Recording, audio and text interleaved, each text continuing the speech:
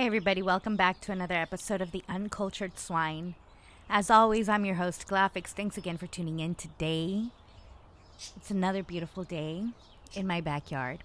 And I actually enjoy having the little birds in the background. I think it's a nice, peaceful, ambient noise that, I get to enjoy organically. And I want to share that with you through this podcast. So thank you for tuning in, and I hope it's not too much of a disturbance, but here we are. So I wanted to get on because I'm looking on my neighborhood app because my cousin got me into it, and it's pretty fun. So I'm looking through it, and some neighbors are concerned about another homeless encampment being set up behind like an AT&T store in Riverside. Okay. So they were in, the homelessness have been growing. We've always kind of had homeless people. But they're getting a lot. Like a lot. Like it's beginning to be too much. And it's like these people from across the country know that you can come to California and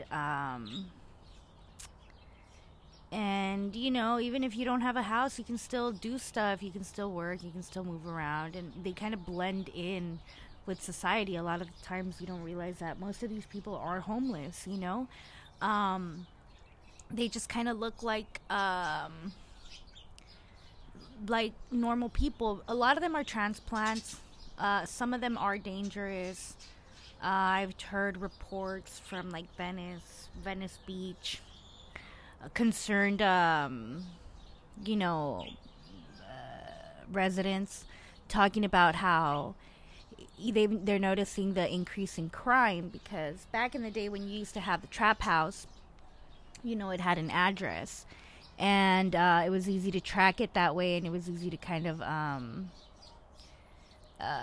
it was easy to just kind of like crack down, easier, I suppose, because you can't just pick up your house and move down the block or, go somewhere else. What they can do now with the tent cities is literally pack up your tent and relocate. Very easy. So these criminals are having a field trip, and what's going on is like more and more people are getting hooked on drugs, and these drugs are very intoxicating. So it changes your brain, literally. Like I know I discriminate against meth heads. I'm sorry for the meth heads out there. If you feel like I'm not trying to incite violence or any hate towards them, I feel like that's a personal choice that negatively affects everybody that does it. Like, there's no need for you to try meth at all. Like, there's nothing that says like you have to do meth. Meth is just something that you choose willingly. Like, you're putting yourself in this environment, or unless you're like you're born to like you might be a crack baby and then you don't have really a choice. A lot of people are like that too, actually. I don't want to be like discriminating against crackheads or anything like that, but it's something that sucks you in, and it's really hard to get out.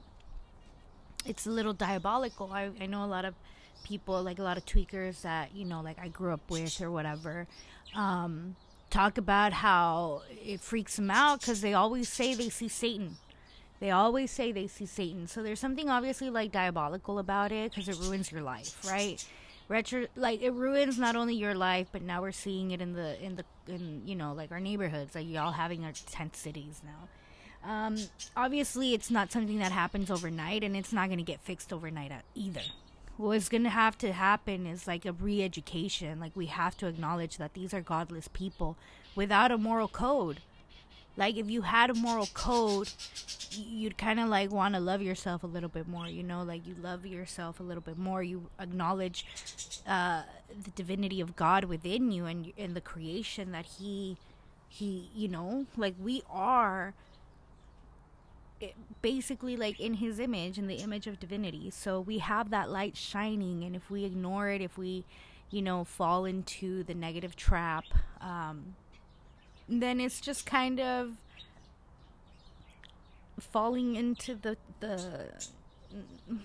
I don't know, it's just going down the black hole, and it's we're all connected. I like that cliche saying that no man is an island, and it's true. We're not islands, we're people, and we're intertwined. And even with all living things, like anything that's alive, I just trip out because we all need earth, air, sun, and water. Like, we all need that.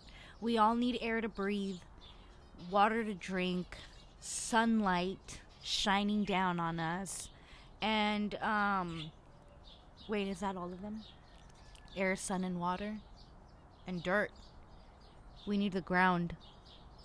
Well, we're made out of ground. It's interesting. I've been gardening a lot, so I'm just like feeling the soil in my fingers and pulling the roots out and seeing my little seeds turn into little budding plants, and I'm really excited. I'm really looking forward to this spring. I'm planting flowers all over the garden.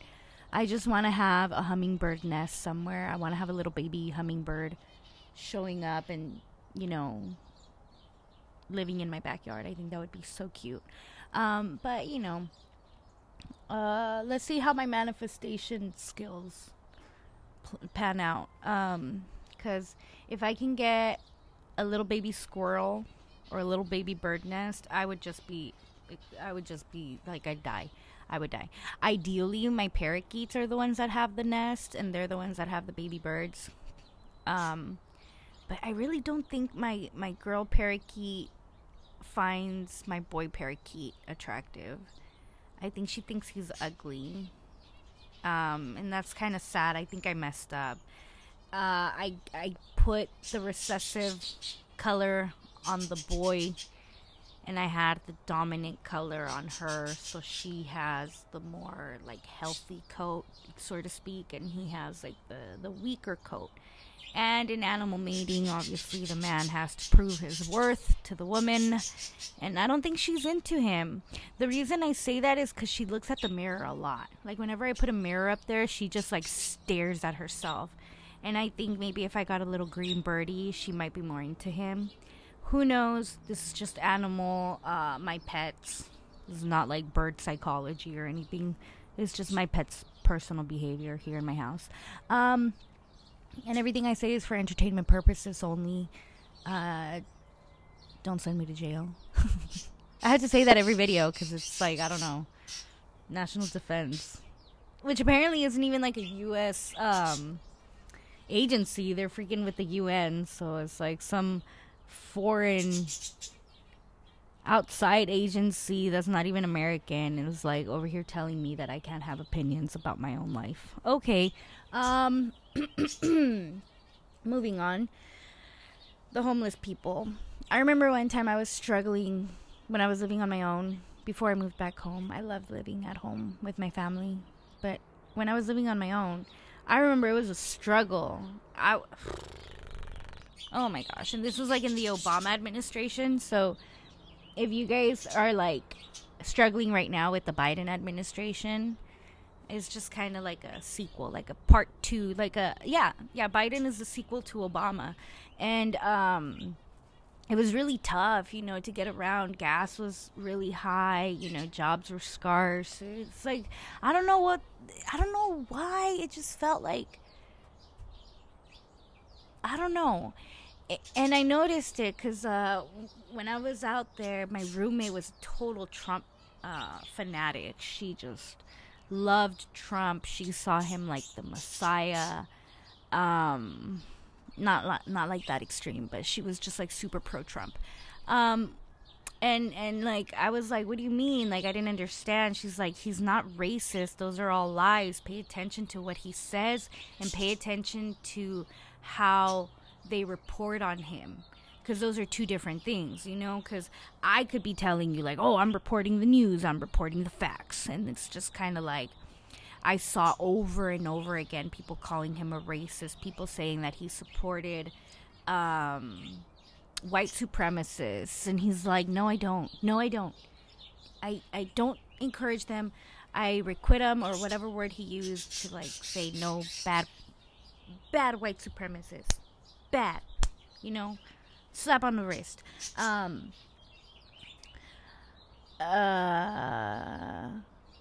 they never showed that. They always tried to make him look like a POS. And I saw how, you know, like, living got better.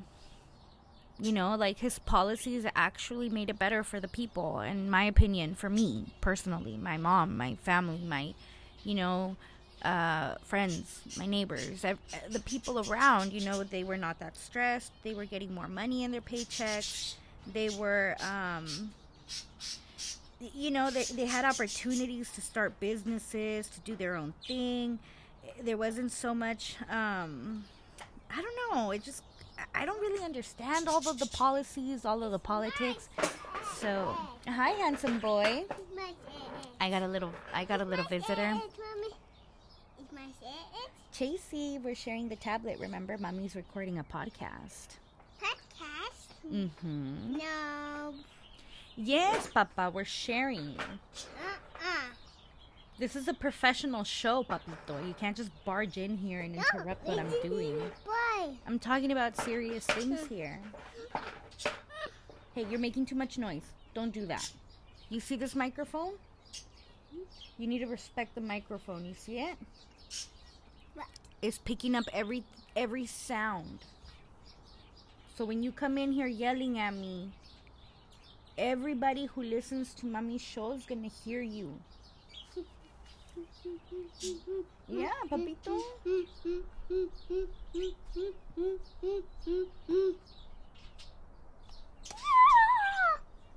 So my son is my boss. A boss? You're my boss. I have to listen to what he says. Even though I'm the parent and I have the authority over him, he thinks he's in charge. So I just call him my boss. Child, you don't know how to speak right. You need to enunciate your words. Open your mouth a little bit wider when you speak.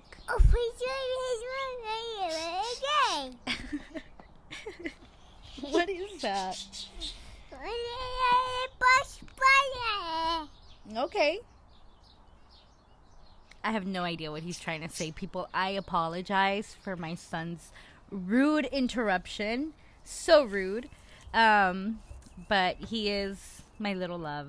So I guess I'm just going to cut the podcast short because I don't think this little guy is going to let me continue too much. And, you know, this is still a show. So I know this is, I don't know. Anyway, Papito, can you say thanks for tuning in? Thanks, tune in. And say, see you next time? See you next time. Say, I'm your co-host, Chase. I'm co-host, Chase. Uh-huh. And this is... Say, this is... This is... The Uncultured Swine And Podcast. this is the podcast. That's right, my love. High five. Mwah. Until next time. Say bye-bye-bye. Bye-bye-bye.